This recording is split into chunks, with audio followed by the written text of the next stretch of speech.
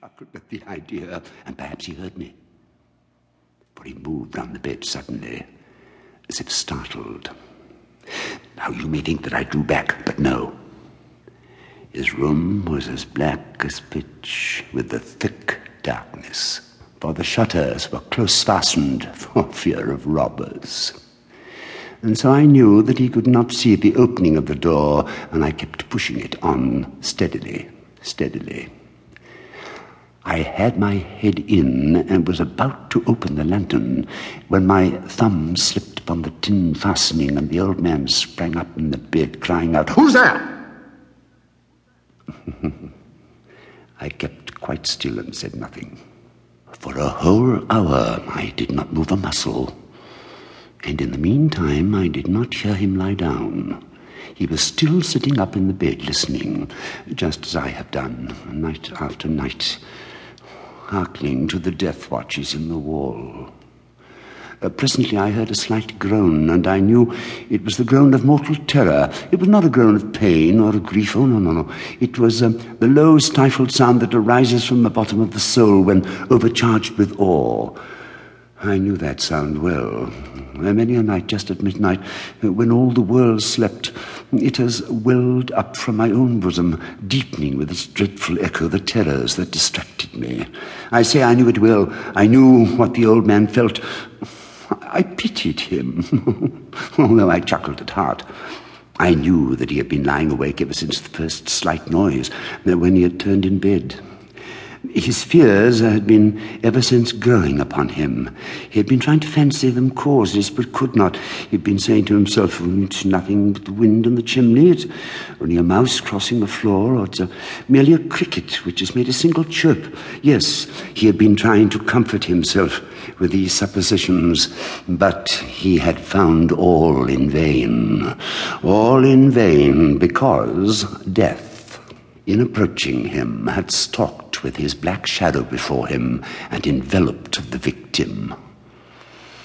And it was the mournful influence of the unperceived shadow that caused him to feel, although he neither saw nor heard, to feel the presence of my head within the room.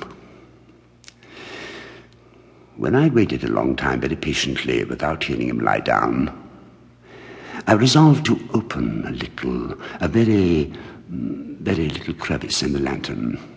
So I opened it. You cannot imagine how stealthily, until at length a single dim ray, like the thread of the spider, shot from out the crevice and full upon the vulture eye.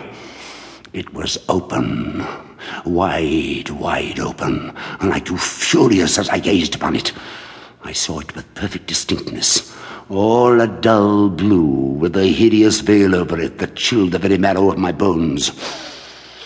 But I could see nothing else of the old man's face or person, for I had directed the ray, as if by instinct, precisely upon the damned spot. And now, have I not told you that what you mistake for madness is but over-acuteness of the senses? Now, I say, there came to my ears a low, dull, quick sound, such as a watch makes when enveloped in cotton. I knew that sound well, too. It was the beating of the old man's heart. It increased my fury as the beating of a drum stimulates the soldier into courage. But even yet I refrained and kept still. I scarcely breathed. I held the lantern motionless. I tried how steadily I could maintain the ray upon the eye. Meantime, the hellish tattoo of the heart increased. It grew quicker and quicker, and louder every instant. The old man's terror must have been extreme. It grew louder, I say, louder every moment. Do you mark me well? I told you that I'm nervous, so I am. And now, at the dead hour of the night, amid the dreadful silence of that old house, so strange a noise as this excited me to uncontrollable terror. Yet for some minutes longer I refrained and stood still. But the beating grew louder. I thought the heart must burst. Now a new anxiety seized me. The sound would be heard by a neighbor.